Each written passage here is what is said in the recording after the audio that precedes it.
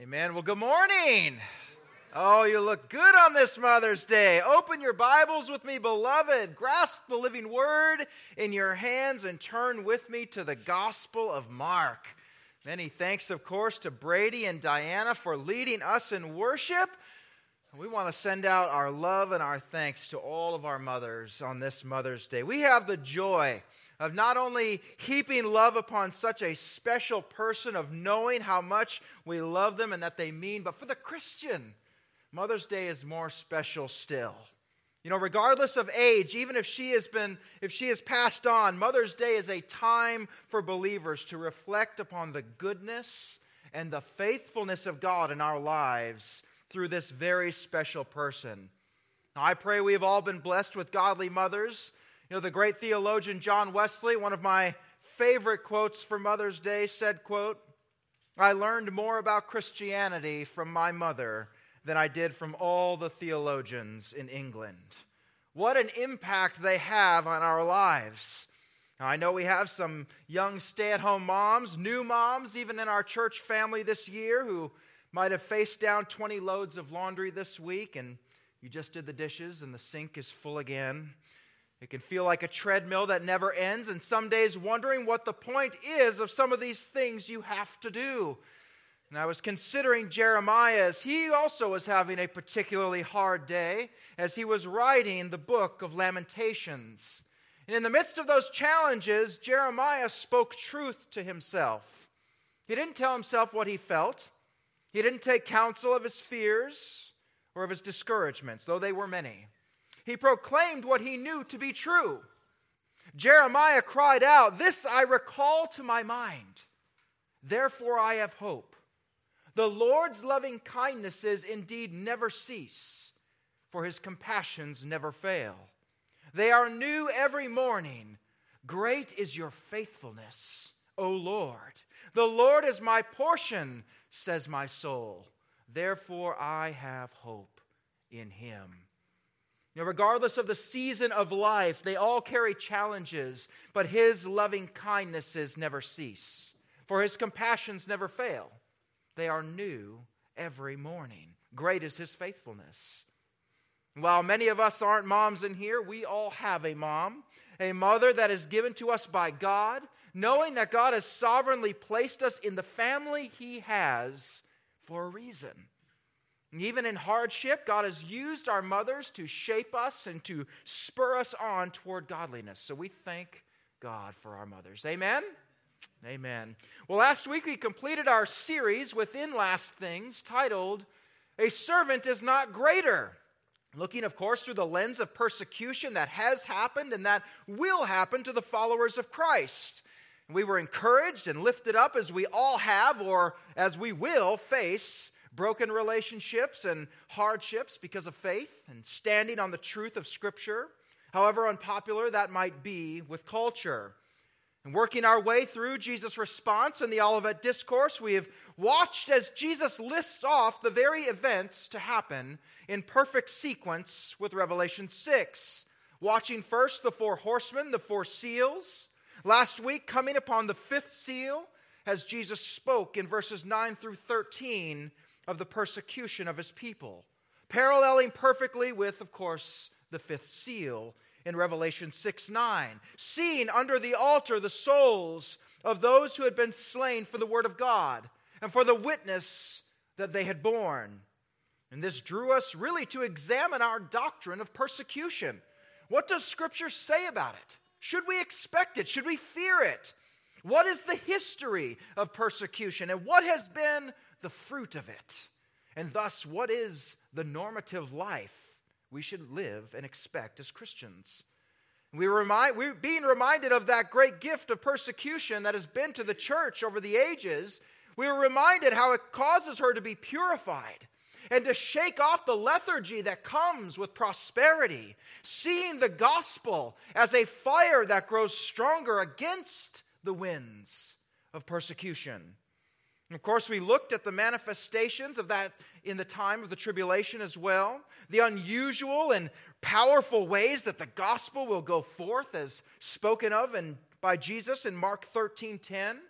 We saw the 144,000 Jewish evangelists spoken of in Revelation 7 that will be saved mightily, that will preach mightily during this time. And the two witnesses from Revelation 11, the angel preaching in the mid-heavens in Revelation 14, and of course, the evangelistic efforts at the expense of their lives, of those saved during this horrific time. So we draw great encouragement from that today. Beloved, if the unprecedented persecution of Christians that's given sway and given speed by the most demonic of forces with no church present to hold it back, if that cannot stop the gospel, do not think for a moment that we are in some ultimate battle for this world. This is God's world. He was and is in complete control. When Scripture says that Satan is the god of this world, it speaks of Satan's sway and his influence over those who do not believe.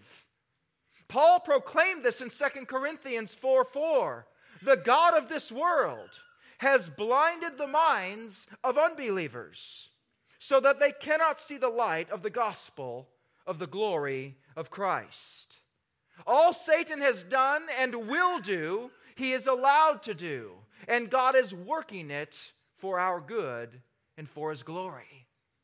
Being gloriously reminded as we see these horrific things come to pass that God allows that which he hates to accomplish that which he loves. Please tuck that away in your hearts. It will be of great comfort in the world in which we live. And it will be of great comfort as well to perhaps a tribulation saint listening to this sometime in the future. So be courageous. Be bold. God plus one is a majority. Being reminded, of course, by Justin Martyr when he said, all they can do is kill you. They cannot do you any real harm. Stand with your forefathers in the faith, proclaiming that there is a God higher than Caesar, even when the betrayal comes from your own family, as we saw last week. That is to be expected, saints. That is the norm. Expect to be hated by all for the sake of his name. Dear ones, they hate your Lord so much, his name is literally a cuss word in their mouth. Expect it. A servant is not greater than his master. Forewarned is forearmed, that we might be joyful warriors. We have so much more I'd like to review this morning, but we have much ground to cover. I want to encourage you. If these are new topics for you, or it's felt like a lot to process and to take in, all these messages are available on sermon audio and Facebook. So avail yourself of those resources. Go back and listen again, and perhaps even again if need be. Have your notebook and your Bible out in front of you. Purpose to gain understanding. This is a difficult sermon with a lot to hang on to, but we're reminded from R.C. Sproul, his wonderful quote that he gave us, that there are many truths that can reside in the mind and not reside in their heart. But there are no truths that reside in your heart that did not first reside in your mind. So press in to gain knowledge and understanding. Be expository listeners. Well, today as we continue our journey through the Olivet Discourse and our study of eschatos, of eschatology, our study of last things, I have to say that a number of us mused earlier if it might be the first time in Christendom, the text to be read and studied on Mother's Day is the Abomination of Desolation in the Great Tribulation. Wow. Alas, the Lord sets our timetables. And our commitment, as always, as a body committed to the exposition of Scripture, the joyful task ever before us is to preach the next verse. And so we will with great enthusiasm. But how many mothers might be encouraged and strengthened for the travails and challenges of their daily lives as they watch what saints will endure during this period? A period that Jeremiah called the time of Jacob's trouble. We have much to cover, so let us open with our text this morning, beloved. Mark 13, 14a. Mark 13, 14a. But when you see the abomination of desolation standing where it should not be, let the reader understand. Let us pray. Heavenly Father, we do come before you on this Mother's Day. Lord, we thank you for your word that is timeless. Lord, that you have sovereignly decreed where we shall land. And we pray that our hearts might be informed, lifted up, encouraged. Lord, that we might see rightly. Lord, that we might look forward with bright and clear eyes. Lord, as we look forward to all that you will do. Lord, that it would inflame our passion to reach the lost as we see those around us and the labor that they are under. And we pray all these things in Jesus' name. Amen. Well, up to this point, we've primarily been dealing, if you'll remember, with the first half of the 7 years of tribulation. So that would be 3.5 years. And while we've mentioned this a few times, we've not yet had good opportunity to explain where this timing comes from and why it matters. Now, it becomes eminently appropriate at this point because it is the event before us today, the abomination of desolation, that will split this time, meaning 3.5 years and 3.5 years. Some may refer to the first half as the tribulation and the second half as the great tribulation, and you can probably guess why. But let us quickly examine where we are getting this time frame from. Why the 7 years to begin with? And how do we know this? Well, we get this from the prophet Daniel.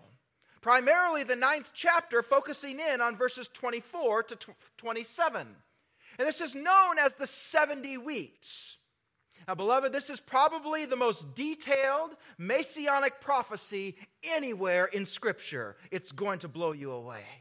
It's an incredible study all on its own. And I don't want to go down the rabbit hole that is Daniel. We could swim in that for months. But a surface review is necessary to set our timeline.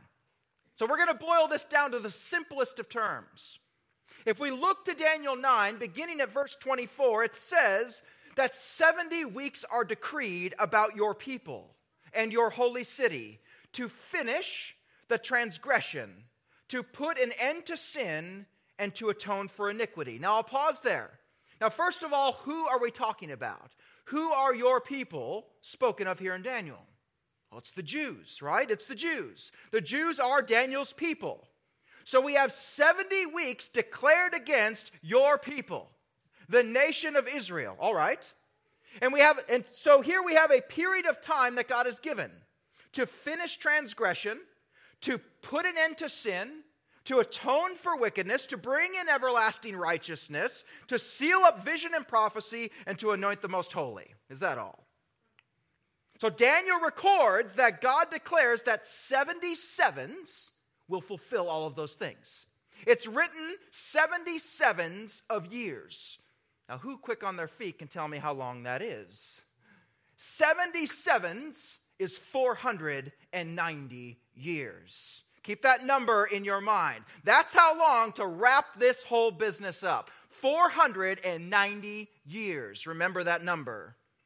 If we look back to Daniel, let's see how that time will be used. How will God use this to finish his discipline of his people Israel and to finalize his judgment of an unbelieving world, bringing in everlasting righteousness? We have 490 years to do it. How will God use it? Watch this. If you've never seen this, be prepared for your faith and joy in Scripture to be built. Back to Daniel chapter 9, looking to verse 25, it reads, "So you are to know and decree that from the issuing of know and discern that from the issuing of a decree to restore and rebuild Jerusalem until Messiah the Prince, there will be 7 weeks and 62 weeks. It will be built again with plaza and moat, even in times of distress." Now, what numbers do we have there? 7 weeks and 62 weeks. How much are those together?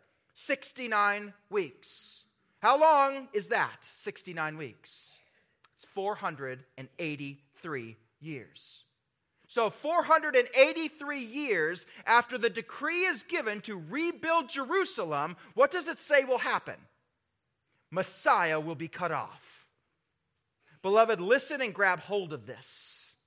Guess how long Every biblical historian agrees. Guess how long between the decree to rebuild Jerusalem and the crucifixion of Messiah?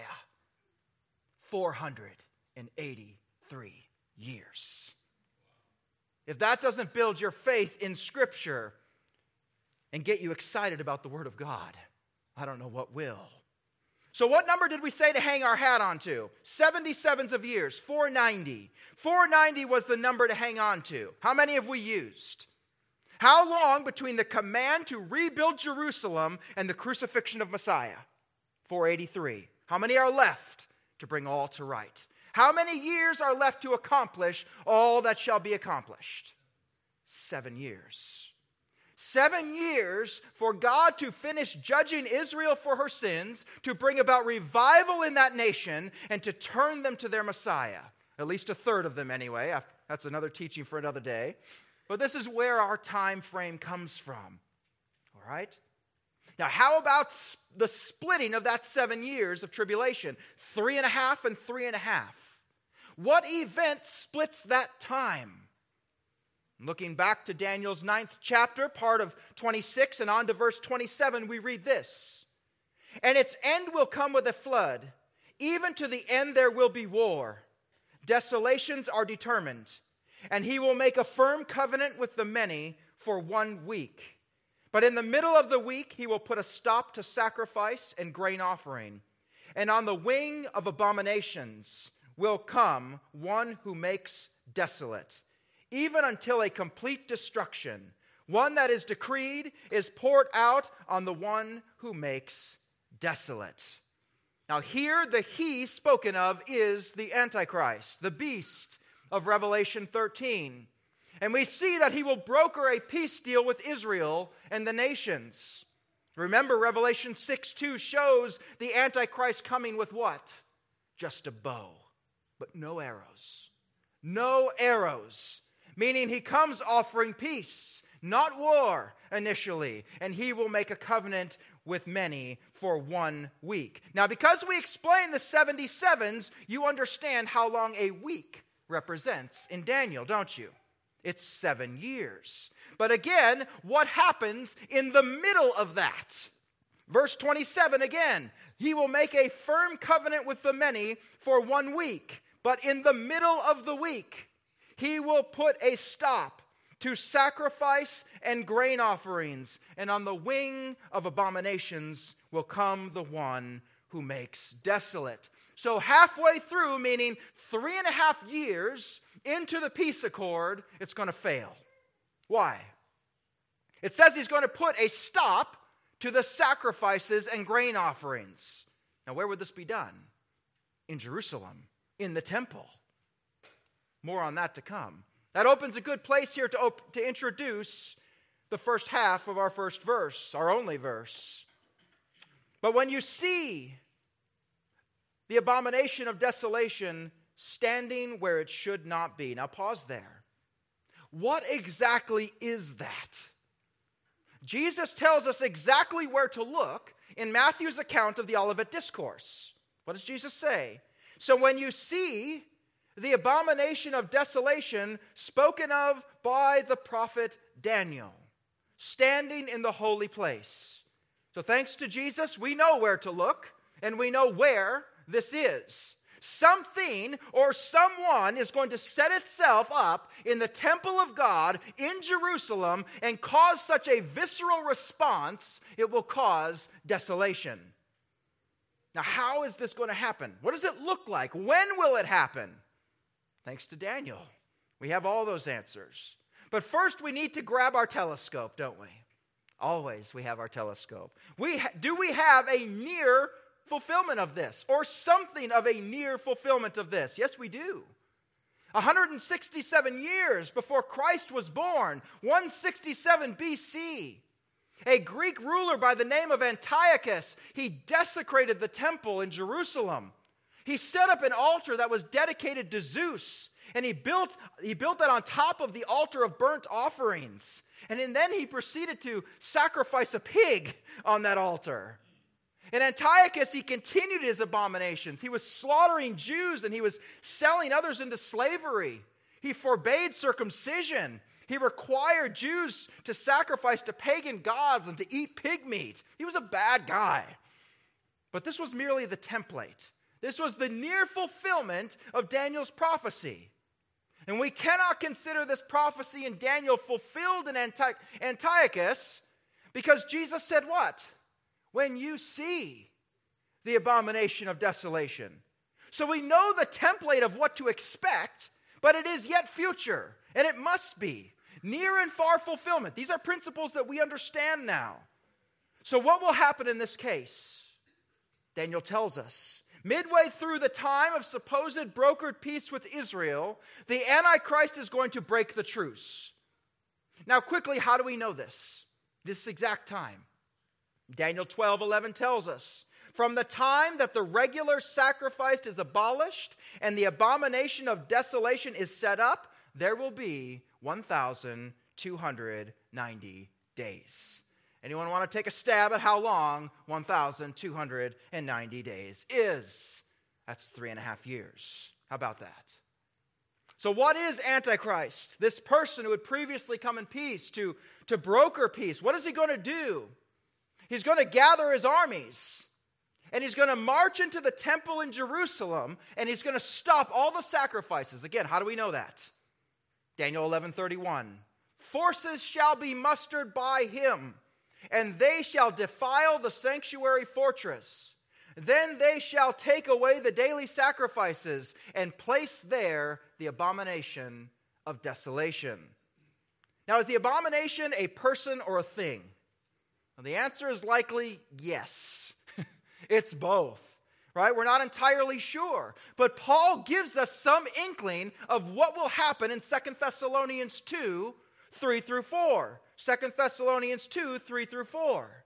Paul writes, but let no one in any way deceive you, for it will not come unless the apostasy comes first, and the man of lawlessness is revealed, the son of destruction, who opposes and exalts himself above every so-called God or object of worship, so that, listen to the saints, he takes his seat in the temple of God, displaying himself as being God. Now, before we go on, some important distinctions need to be made. Understand how we are to read these passages. We need to briefly address a view out there known as preterism. Now, the preteristic view of reading the Bible is that everything we read is historical. Nothing is future. All has already happened and been fulfilled. It believes that the book of Revelation is merely a symbolic picture of first century conflicts.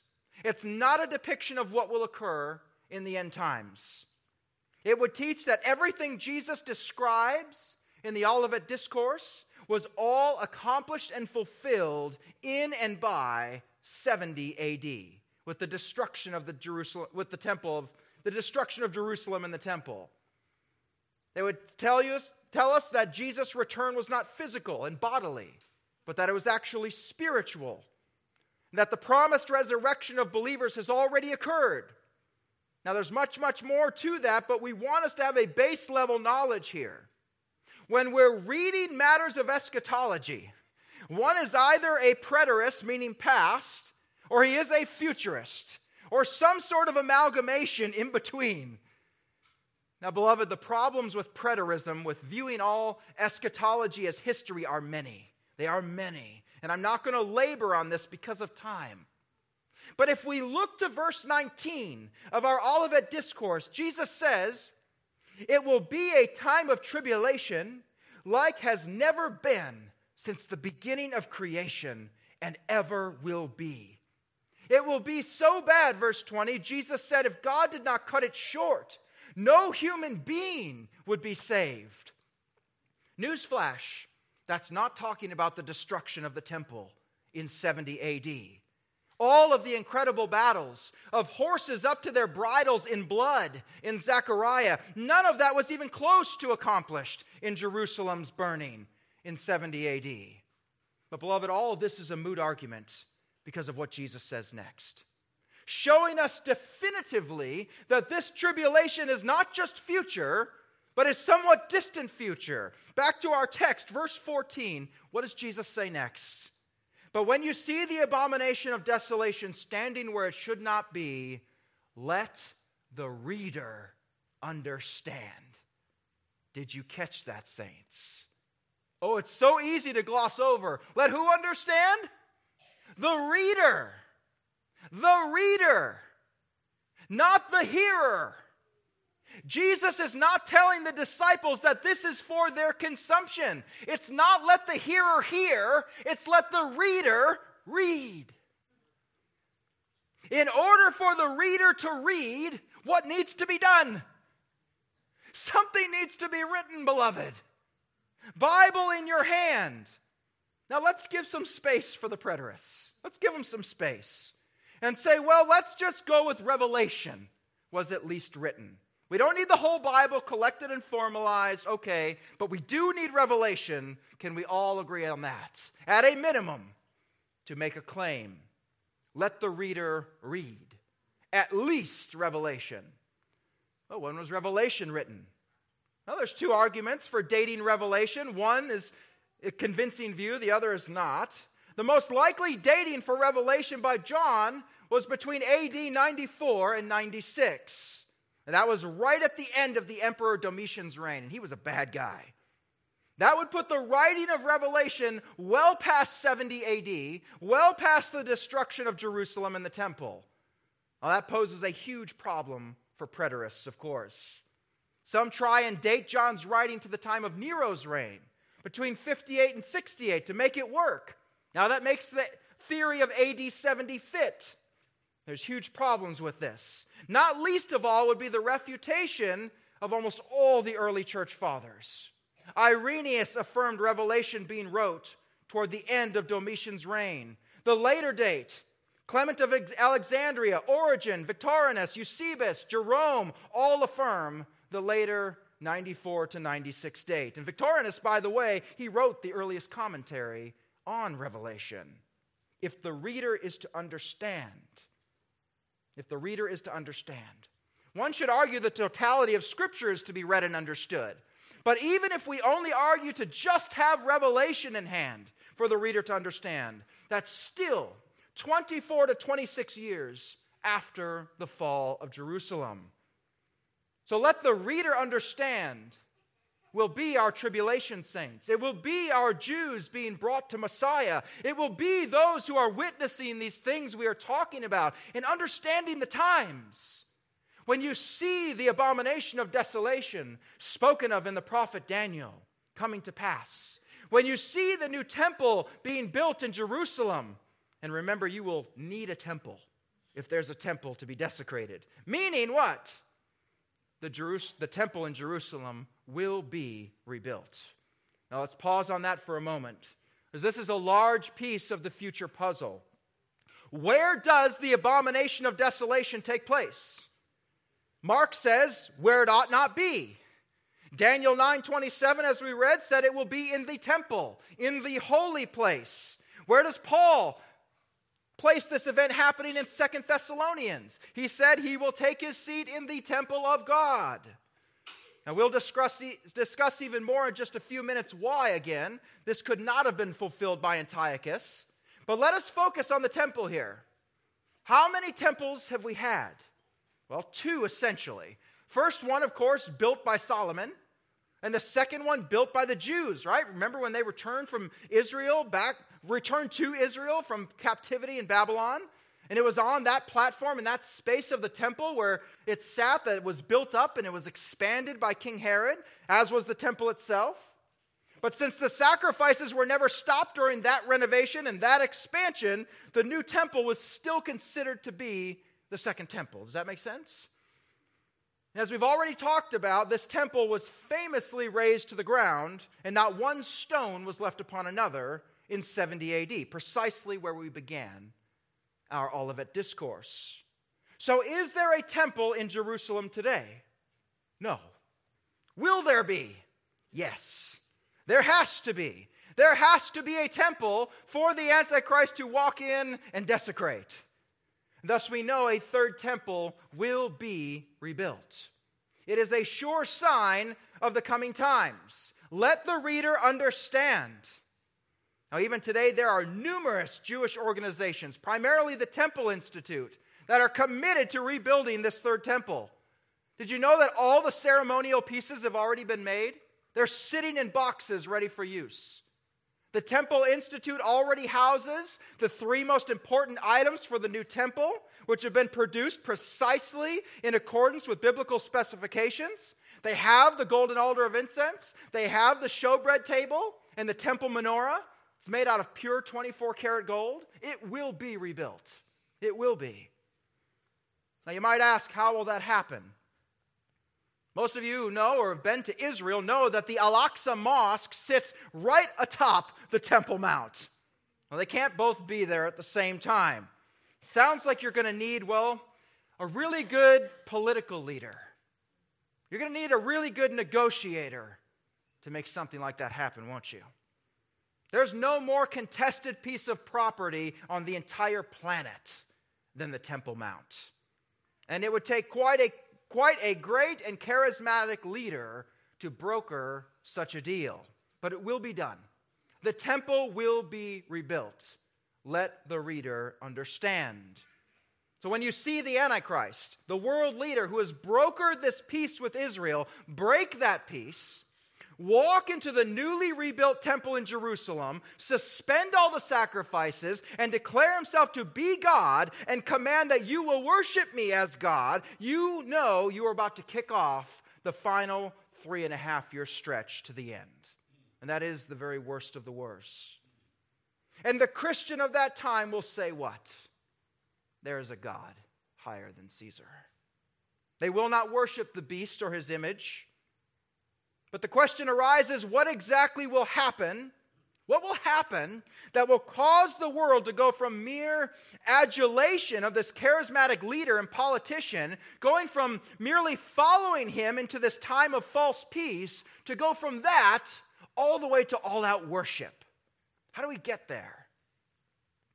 In a place we'll go in a moment, Revelation 13, it says that all who dwell on the earth will worship him. So under what guise, what receipts is he bringing to command this worship, to commit the abomination of desolation? Well, turn with me in your Bibles this morning, beloved, to Revelation 13, that we might get a fuller sense of that. Let's hear some pages rustling. Turn in your Bibles, beloved, to Revelation 13, that we might get a fuller sense of this. Now, along with some other incredible tidbits, Revelation 13, we don't have time to do any sort of deep dive here. It would take us a year to get out of this chapter. But watch what happens. What makes the peoples of the world go from fascination and adulation as king to worshiping the Antichrist as God? Beginning with verse 2, watch this. And the beast which I saw was like a leopard, and his feet were like those of a bear, and his mouth like the mouth of a lion. And the dragon gave him his power and his throne and great authority. I saw one of his heads as if it had been slain, and his fatal wound was healed. And the whole earth was amazed and followed after the beast. Now pause there. What's the one way to catapult yourself to godhood status? Especially if you are literally the Antichrist, meaning you flaunt a perversion and a knockoff, a decoy of everything that Christ actually did. What will the Antichrist do to bring the whole world to worship him? It tells us his fatal wound will be healed. Meaning someone, somewhere, is probably going to try and take this guy out. And whether it's a ruse, a complete ruse, it's fake, or God actually allows Satan to use his powers this way, either way, the world is going to think that he rose from the dead. Now, moving through Revelation 13, they worship the dragon because he gave his authority to the beast. And they worship the beast, saying, "Who is like the beast? And who is able to wage war with him?" There was given to him a mouth, speaking arrogant words and blasphemies, and authority to act for 42 months was given to him. Beloved, how long is 42 months? Again, 3.5 years. And he opened his mouth in blasphemies against God, continuing on in Revelation 13, to blaspheme his name and his tabernacle, that is, those who dwell in heaven. It was also given to him to make war with the saints and to go overcome them. Meaning he's going to hunt Christians, and he's going to appear to win. But do notice, beloved, that what? It was given to him. It was given to him to make war on the saints. You don't get to mess with those purchased by God unless it's allowed. That goes for today, in our lives as well. Back to Revelation 13, an authority was given over every tribe and people and nation was given to him. Watch verse 8. Watch verse 8, beloved. All who dwell on the earth will worship him. Everyone whose name has not been written from the foundation of the world in the book of life of the Lamb who has been slain. Your name was there since the foundation of the earth. Verses 11 through 18, moving on, they speak of the Antichrist's right-hand man, the false prophet. What does he do? Beginning at verse 12, he exercises all authority of the first beast in his presence, and he makes the earth and those who dwell in it to worship the first beast, whose fatal wound was healed. He performs great signs, so that he even makes fire come down out of heaven to the earth in the presence of men. And he deceives those who dwell on the earth because of the signs which it was given him, hear that again, given him to perform in the presence of the beast, telling those who dwell on the earth to make an image to the beast, who had the wound of the sword and has come to life. And it was given to him to give breath to the image of the beast, so that the image of the beast would even speak and cause as many as do not worship the image of the beast to be killed. And he causes all, the small and the great, and the rich and the poor, and the free man and the slaves, to be given a mark on their right hand or on their forehead. And he provides that no one will be able to buy or sell except the one who has the mark, either the name of the beast or the number of his name. Now, a deep dive, beloved, into the false prophet and who he is, what he can and will do is beyond the scope of the Olivet Discourse. But know that for everything that is good and pure from God, and we'll talk much more about this next week, everything that is good and pure from God, Satan has a counterfeit. Okay? He has a counterfeit. He will promote the worship of the Antichrist. He will perform signs and miracles that mimic that of Jesus's. And he will be very convincing. And the world will follow this false prophet and his false gospel. But beloved, we will all accept a gospel. True or a false gospel, we will all accept one. Scripture tells us that if we reject the gospel of Scripture, we will accept a false gospel. Paul tells us this clearly in 2 Thessalonians 2, 9 through 10, even speaking of those last days. That is, the one who is coming is in accord with the activity of Satan, with all power and signs and false wonders, and with all the deception of wickedness for those who perish, because they did not receive the love of the truth so as to be saved. We will accept the gospel. The cavity will be filled. If you reject the gospel of truth, the gospel on offer is the gospel going in, especially when it is as convincing and deceptive as these times. In the words of the great theologian Bob Dylan, you got to serve somebody. Well, it may be the devil or it may be the Lord, but you're going to have to serve somebody. He will take his seat in the temple of God, displaying himself as being God, and he will boast great things there. Now, yet another reason that Paul gives us in Thessalonians, showing us that Antiochus' desecration of the temple, remember, back in 167, was not the fulfillment of this prophecy, the abomination of desolation. What did Antiochus do? He built an idol of Zeus in the temple and said what? Worship him. But the Antichrist is going to say what? Worship me. And they will worship the beast. And if you don't, you will not be able to buy or sell. You will be hunted as a traitor and as a hater of mankind.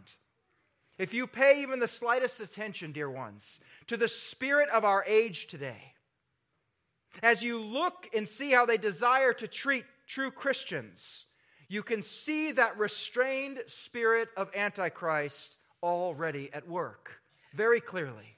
John tells us the spirit of Antichrist is already at work in the world. So this scene will inaugurate the second part of the 7 years, the Abomination of Desolation. It will be a time of great trial and trouble, truly unseen ever in history. To use Jesus' own words later in his discourse, it will be universal devastation, unrestrained evil. Demonic activity will be given free rein. Whew. Beloved, I know this has been a lot to take in. And it's probably hard to believe that so much can be contained in only half a verse. And there's so much more to come. Yet over it all, we continually behold the sovereignty of God in all that He has done and over all that He will do. He has created the cosmos according to His good pleasure, and He will recreate it according to that same goodness and same pleasure. But the hope today, beloved, as we prepare to go home or to go out and love on or think about, appreciate our mothers this afternoon, beloved, our God is unchanging. He is the same yesterday, today, and forever. He does not hold such a future in His hand as we've read about, and yet forget about you. Not a sparrow falls to the ground that He does not know about. That is the God we serve. That even amidst learning of the calamity of sin that must come, we can always turn to the end of the book. And He who sits on the throne said, "Behold, I am making all things new." And He said, "Write, for these words are faithful and true." Then He said to me, "It is done. I am the Alpha and the Omega, the beginning and the end." That's who He is. And what does He promise? That I will give to the one who thirsts from the spring of the water of life without cost. He who overcomes will inherit these things, and I will be his God, and he will be my son. And that giving of the water of life, beloved, is offered freely today to all that would come in repentance and faith in Christ, who is the Alpha and the Omega. He is mighty to save. He is mighty to save, even to the last, and even the least likely. And the doors of grace are open to all that would come this morning. And let us pray.